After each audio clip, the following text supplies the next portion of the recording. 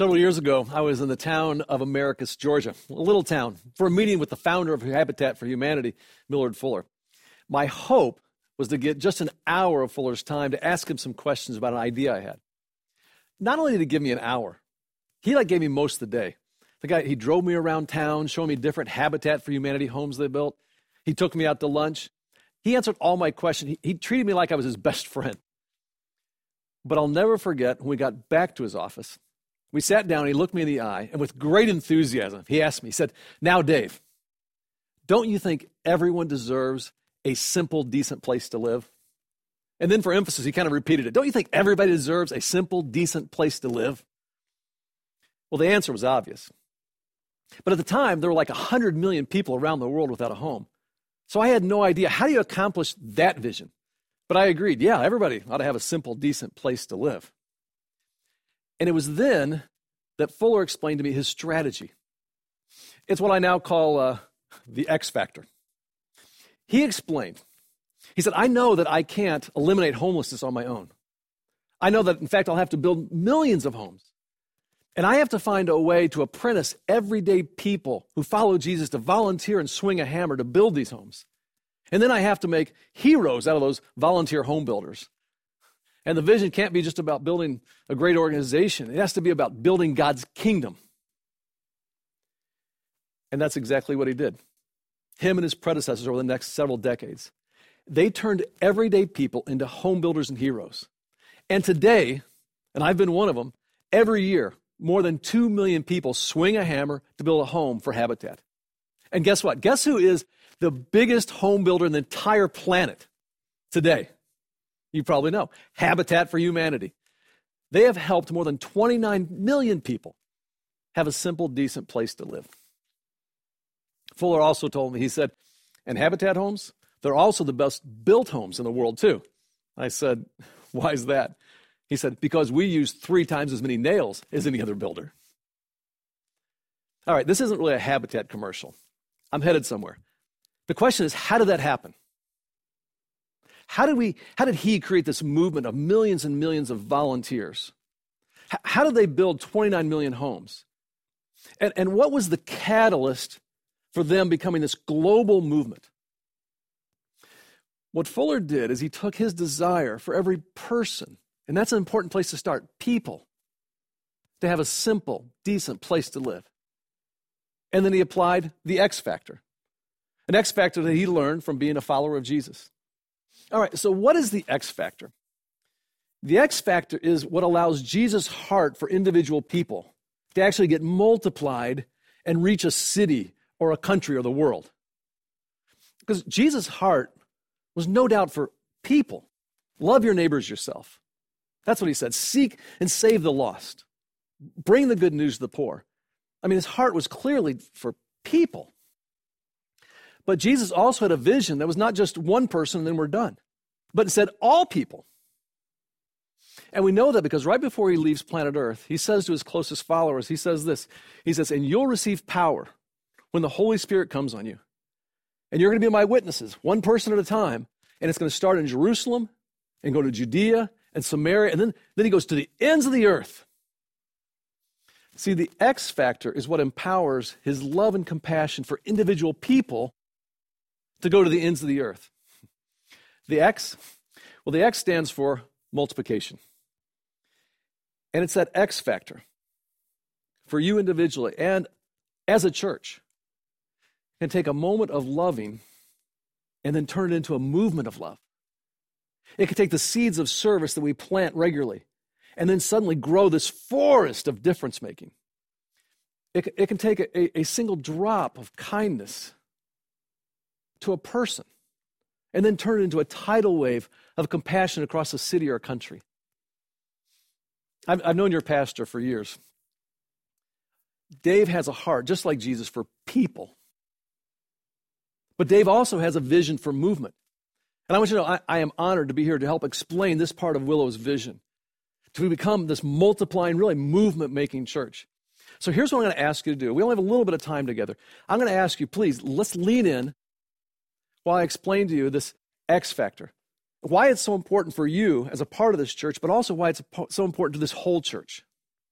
All right, so let's ask, how do you apply the X factor as a follower of Jesus? Well, here's the first way. It starts with everyone having an apprentice. An apprentice. I really like this term, apprentice. I got this from Dallas Willard, who probably knows more about spiritual formation than anyone else in our lifetime. And he would use the term apprentice often instead of disciple, because what he saw was discipleship had often come to mean just, well, cram more stuff in your brain. Take a class about spirituality or learn more facts about the Bible.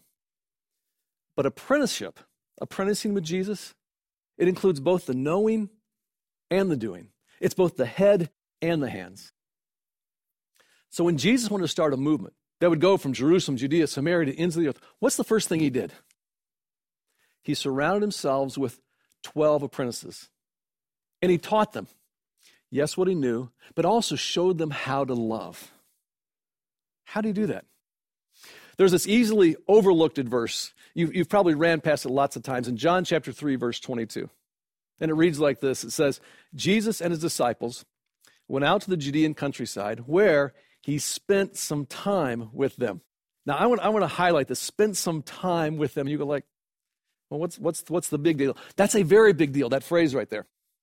Because that phrase, spend some time, in the original language, it's a Greek word, is the word diatribo. And wherever you are, you can just say it out loud. You'll learn some Greek, okay? Diatribo. There you go, diatribo. And it's actually a composite of two words, dia, which means against, and tribo, which means to rub. And if you put it together, it literally means like to rub against, or you might say to rub off. And what it's saying is Jesus spent some time kind of just rubbing off on them. That's what he did. And you know how diatribo works. You spend enough time with someone, pretty soon, you start talking like each other, right? You start caring about the same stuff as each other. You become more and more like each other. I've seen old married couples who've been together maybe, 50 or 60 years. And I know some of them seem like they start looking like each other. And I think what happens is, stuff just rubs off. That's how diatribo works. And it was through diatribo that Jesus apprenticed a small group of followers, and then they did the same, and then they did the same, and he catalyzes this movement. Notice this, even Jesus, God in the flesh, didn't try to change the world on his own. He diatriboed. And see, that's exactly what Jesus wants us to do. He wants you and me to love individual people, but then find an apprentice and just spend some time with them. Teach them, this is what disciple making is, teach them both what you know and then also what to do. So how do we actually, rubber meets the road, apply this. This means, starting now, every small group leader needs to have an apprentice leader. Every person who works in Promised Land or Student Impact, you need to have an apprentice. Every artist that takes one of the stages, you might give it a different name. Maybe you call it an understudy or a second chair or a backup, but you have an apprentice. This happens everywhere. Wherever you serve, you love people. Maybe it's inside the church building or maybe it's out in the community, but you find an apprentice. And here's what you do. You teach them what you know, but you also show them what to do. This is how you apply the X factor. And when you do that, you start multiplying yourself and you turn those moments of love and service into a movement of love and service. So let me ask you this. We're going to apply it. Who's the person, or maybe persons, for you? I want you to be able to name 1, 2, 3 people that you could apprentice before I get done talking. You can do a couple things. You can listen to me and think about it at the same time, okay? So who are you going to diatribo? Now, one of the people that apprenticed me was a guy by the name of Bob Buford. Bob was a guy who had made just a ton of money in cable TV. He knew how to scale anything. And really, he taught me this X factor. And one habit that Bob had was that he would always carry with him a little 3x5 card. And he'd keep it in his front pocket, maybe sometimes in his wall, but he had a 3x5 card where he'd have names of like 10, 11, 12 younger emerging leaders that he was investing in both relationally and financially. And for a while, I was one of the names on his apprentice list. Now, Bob had a saying that explains exactly how this X factor works. And I would love to hear you just repeat this over and over and over again. Make it a part of your culture. And here's what he used to say. My fruit grows on other people's trees. My fruit grows on other people's trees. One of my apprentices, 17, 18 years ago, was a guy by the name of Dave Dummett. I remember meeting Dave for the very first time. He showed up at one of our locations at Community, the church I pastor. He wanted to learn more about church planting because Dave and a bunch of his friends had started this college ministry, and it had just taken off, grown really fast. And they were trying to figure out, okay, what's next? Well, before our hour was up, I could tell Dave was just this naturally gifted leader, and he had this God-given kind of charisma. And I knew this guy's going to make a great church planter. But what Dave didn't know at the time was the X factor. He didn't know how to multiply the gifts that God had given him by apprenticing others. So here's what I told Dave. I said, Dave, you should definitely plant a church. But before you do, I want you to come to Chicago and hang out with me. Let me apprentice you. And then I made him a promise. I said, I'll tell you what, if you do that, you'll learn not only how to start a church, but also how to start a movement. And so Dave and Rachel, before they moved to Michigan to plant a church, they first moved their family for just a few months to Chicago. And during those few months, he learned that every part of the church, by Jesus' design, whether it's the lead pastor, or it's a staff member, or a leader in a small group, or just an attender, everyone needs to have an apprentice. And that church plant that they planted in Michigan, it grew very large. Great church. But I'll tell you what, the greater impact that they made was that during those 15 years or so, they actually started 38 brand new churches.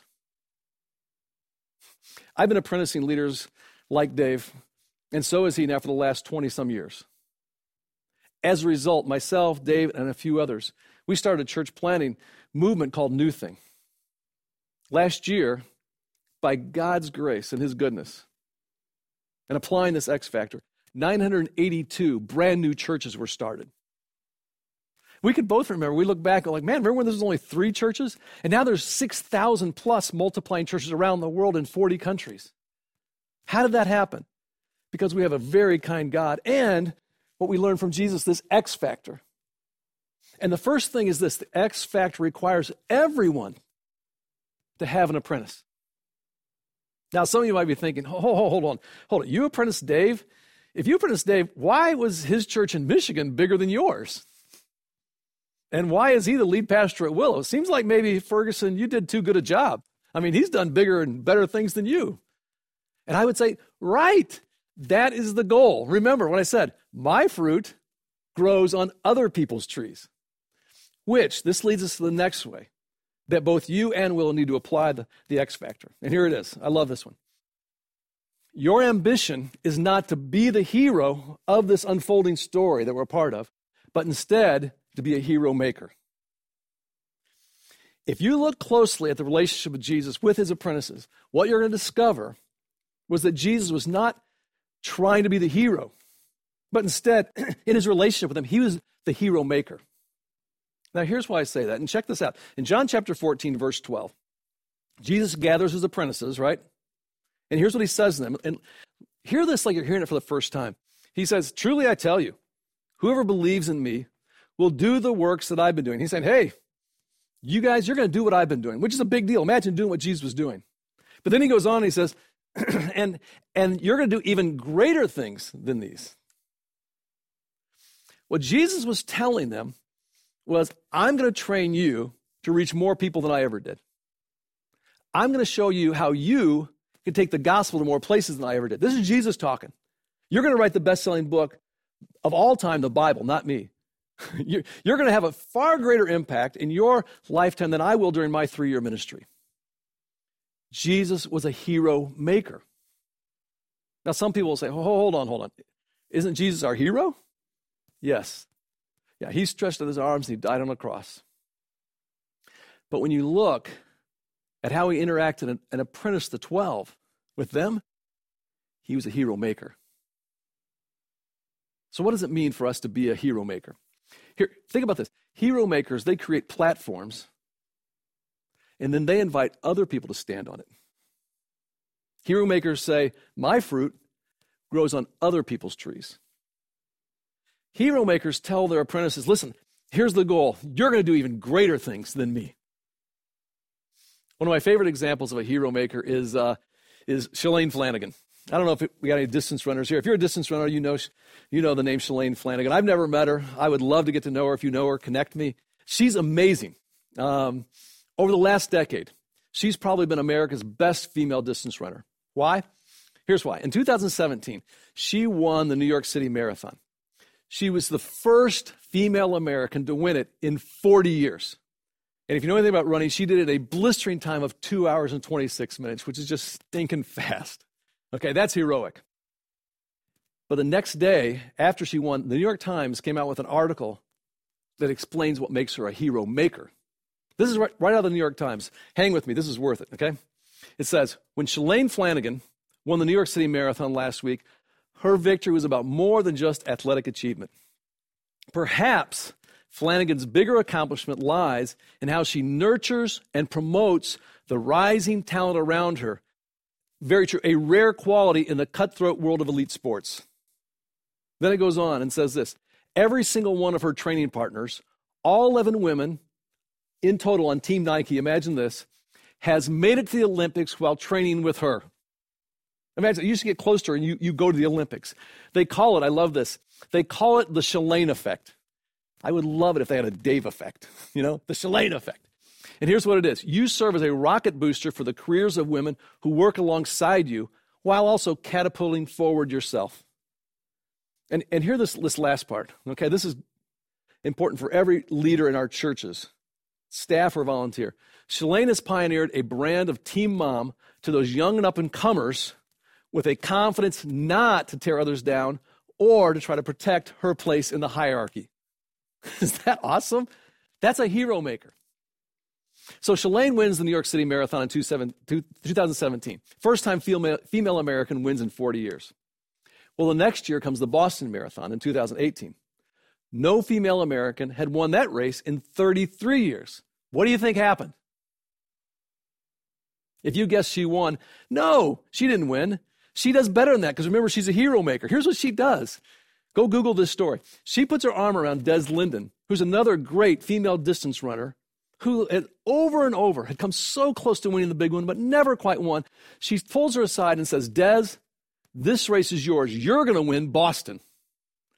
And it's a crazy story because Shalane and Des run together most of the race. They actually make a bathroom stop together. And it's the worst conditions, maybe of any race. And Des Linden wins, becoming the first female American to win the Boston Marathon in 33 years. Okay, now if that wasn't enough, this story gets out, and women all across the country are inspired by what Shalane has done, and they start running. They're inspired by these 11 women who are on her training team that qualified for the Olympics. They're inspired by what she did for Des Linden in Boston, how she won Boston. So when it comes time for the Olympic marathon trials in 2020, this is remarkable. The United States had almost 500 women who ran an Olympic qualifying time. Now, the reason that's so impressive is because that is quadruple, 4 times the number who ran an Olympic qualifying time in the marathon in 2016. 4 times more. Why? The whole running community can only point to one reason. They said it was the Shalane effect. She was a hero, and she turned it into a movement. And I'm telling you, those people that you're going to disciple, those people that you're going to apprentice, it is your job, just like Jesus, just like Shalane, to make sure they are successful. And here's the deal. Your fruit grows on other people's trees. And here's the deal. I mean, the whole world wants to be the hero. Oh, they want to be the hero. And as followers of Jesus, we understand that the kingdom then gets multiplied when we step into it and we say, hey, we'll be hero makers. If you want to apply the X factor, first thing you have to do, have an apprentice. Second thing, your ambition, be a hero maker. Here's the last thing. Your vision is not just to build my castle, but instead to build God's kingdom. This was clearly Jesus' vision. Matthew 6:33. again with his disciples, he says, no, seek first his kingdom, God's kingdom. That's the first thing. And I want you to consider this. Maybe God placed you where you are with your influence and affluence, not only to grow Willow, but to grow God's kingdom locally and globally. And I would just suggest specifically by starting brand new churches. Maybe you didn't know this, but brand new churches, comes from research with 200,000 churches in the U.S., brand new churches will reach 3 to 4 times more people for Jesus than an established church of 10 years of age or more. That's why it's so important we have to multiply. I vividly remember the day I looked at my schedule, and it said I had an appointment with a guy named Sam. Now, not knowing who Sam was, I asked my assistant, Pat, I said, Pat, who's Sam on my schedule here? And she said, I thought you knew him. She said, all I know is he's a guy from India, and he's already in the cafe, and he's waiting for you. And I'm like, you're in charge of my schedule. You got me meeting with people I don't know. What's going on here? So I wasn't really happy about it. So I went in the meeting, not knowing anything about this guy, but I put on a happy face, extended my hand. I said, hi, Sam. Tell me your story. Sam begins to tell me, back in the 1960s, his father had started a mission to plant churches in India. By 1992, they had started 200 churches. I was like, wow, 200 churches. Now the guy had my attention. And Sam is like this super humble guy. I'm dragging every detail out of him. He goes on to explain, he says, well, it was there in 92 that I remember I was at my mom and dad's home, and I stayed up late in the night talking to my dad. The last thing he said to me before I left, he said, hey, son, whatever you do, don't lose the vision. Whatever you do, don't lose the vision. I left, but that night my father got very sick, was taken to the hospital, actually went into a coma, and then later died. And Sam told me, he said, that was the last thing I ever heard my dad say, don't lose the vision. So I took over this mission, and pretty quickly I made a few changes. He said, first I asked every one of our church planters, I said, I want you to have at least one apprentice every year. So you lead your church and you apprentice someone and you start a new church. So every year you lead your church, you apprentice someone, and you help them plant a brand new church. And the second thing I asked them to do, I said, I want you to do everything you can to make that apprentice successful. And then finally he said, I told him I wasn't nearly as concerned about how big their church was, but rather that they multiply brand new churches, and that our measurement of success would be growing God's kingdom. All right, now he had my attention. I was curious. I was like, all right, so how's it going since then? And he just casually replies to me, well, so far we've started about 70,000 new churches. I mean, I was glad I was sitting down. It was incredible. And I said, well, how many people does that represent? And his reply took my breath away. He said, about 3.5 million people. And I don't know if he thought I wasn't impressed, but then he goes, but we're praying for 100,000 new churches and 5 million people. I talked to Sam Stevens of the India Gospel League just a couple of weeks ago, and they have now planted their 100,000th new church, and they're reaching more than 5 million people. Okay, again, the question, how did that kind of movement happen? Sam's a follower of Jesus who just applied the X factor. He insisted everyone have an apprentice. He told his leaders it's their job not to be the hero, but to be a hero maker. And the focus was not on building individual castles, but on building God's kingdom. I'll tell you, Willow Creek, by God's design, you were created for movement. You have everything you need to do it. And here's the thing, you keep loving individual people. You keep serving individual people. You keep caring for people inside your buildings and outside your buildings. You're great at that. But now what I want you to do is I want you to turn all of those moments of loving into this movement of love. All those seeds of service you're planting into this grand forest of difference making. And every single drop of kindness, I want to see it become this tidal wave across Chicago and the country and around the world of compassion. How? By applying the X factor, where everyone has an apprentice. You don't try to be the hero, but instead a hero maker. And I'll tell you what, let your vision be greater than just growing this castle, Willow Creek, but instead by multiplying God's kingdom.